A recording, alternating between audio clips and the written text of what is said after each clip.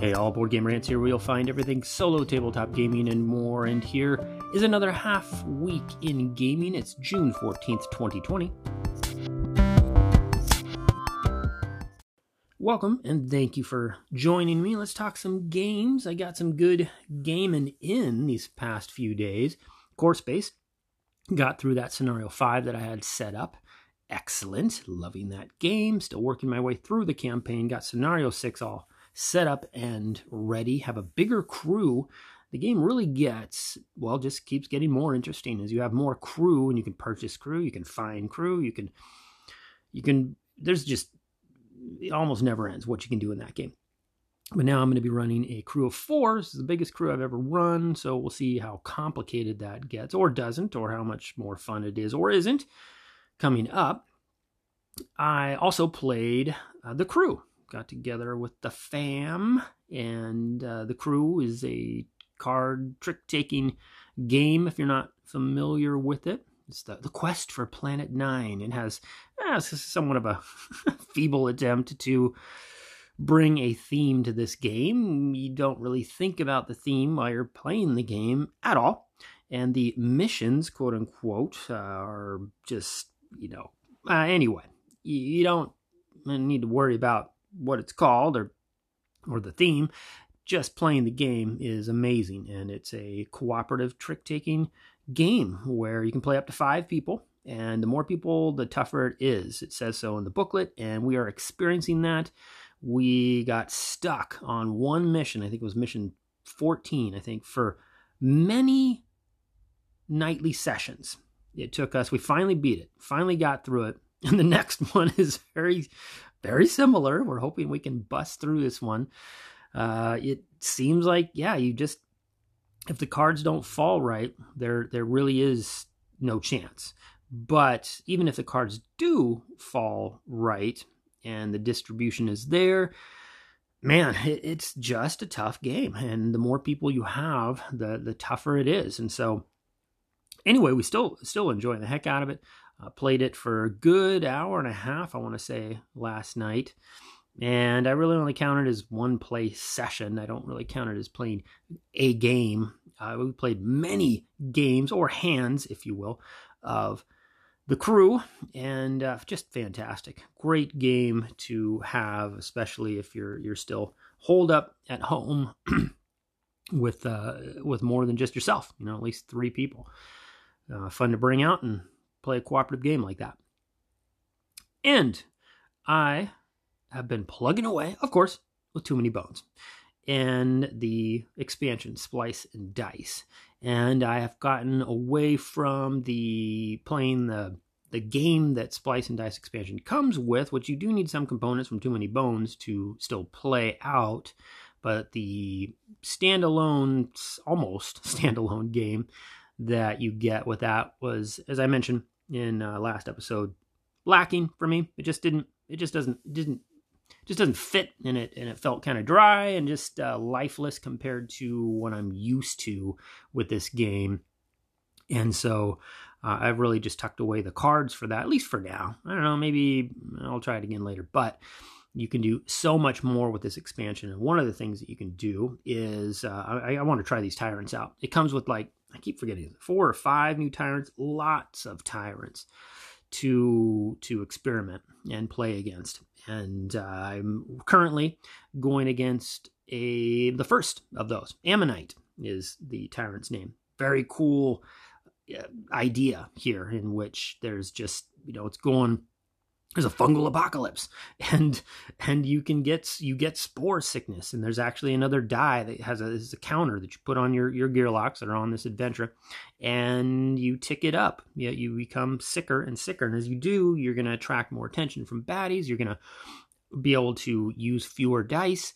You can do things to treat yourself, so it's got a cool little game within a game within a game. With this game, there's just so much to it.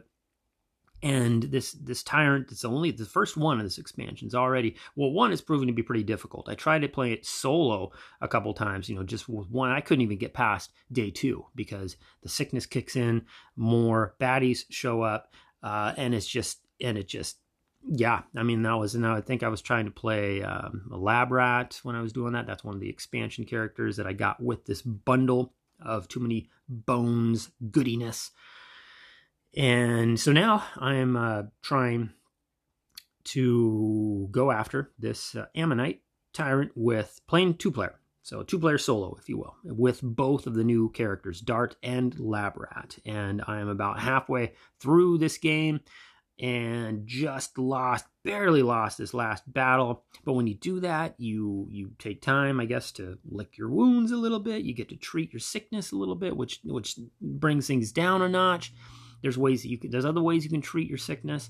Very cool. Too Many Bones. And again, Splice and Dice, I love the expansion. I love what it's brought with the whole idea of splicing your own tyrant that you have to fight against if you're playing the normal game, or these tyrants. I'm excited to see. I still have yet to fight one. Haven't got that far yet, but really enjoying the expansion material and how it's brought Too Many Bones back into my life. Speaking of a game that has come back into my life, and I mentioned I was reading up on the City of Kings, the rules, watching Frank West play this game, because he does as well as anybody I've ever seen in explaining their own game and taking the time to go on YouTube and put up tutorials, put up playthroughs. Frank West is awesome. And I watched through his tutorial video again, and I read through the rule book, and in the beginning, it kind of just all looked intimidating again. I don't remember last year when I was playing it that it being that heavy. But when I looked at it again, I was like, oh my gosh. But it's just so quick, such a quick study to get right back into this beautiful game.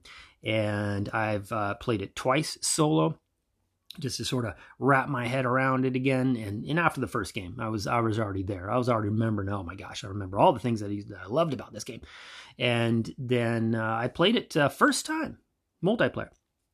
Because that was really what I wanted to do. Was I wanted to play at least with somebody. And so yesterday, played with my wife, played this, the City of Kings, just one of the desecrated scenario. There's tons of scenarios and stories to play. And if you get the expansion characters, there's even more stories and scenarios to play.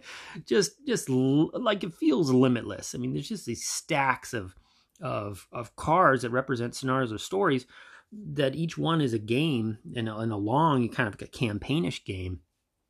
Oh, I love this game. It plays very much like a video game board game where you've got some lives that if you run out of lives, you die.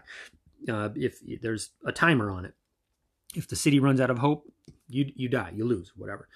But if you complete whatever the objective is before time runs out or you lose all your lives, you win. And very streamlined this game is.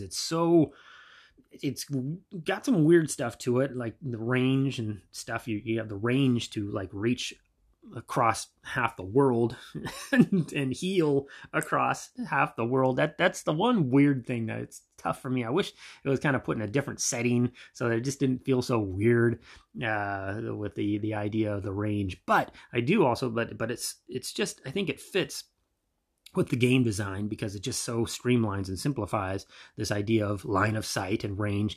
And so I definitely appreciate it from that angle. I just wish I could connect better with the mechanics of it from a thematic sense, because the game is wonderfully thematic. And I love how another thing that kind of drives people crazy about this is the way the monsters are generated. There's really no, like, say with Too Many Bones, the different monsters have different characteristics and they have different themes to them and they're preset on the chip. It's like, okay, this bog creature is going to poison you, and or this orc creature is going to try to come at you in packs, and they get stronger when they do it. Or there's themes, and I love that about Too Many Bones, but that doesn't really exist with the creatures that you're going to fight with the City of Kings. It's totally different. You're gonna draw these creatures, and they're gonna have, as you progress through the game, they get stronger,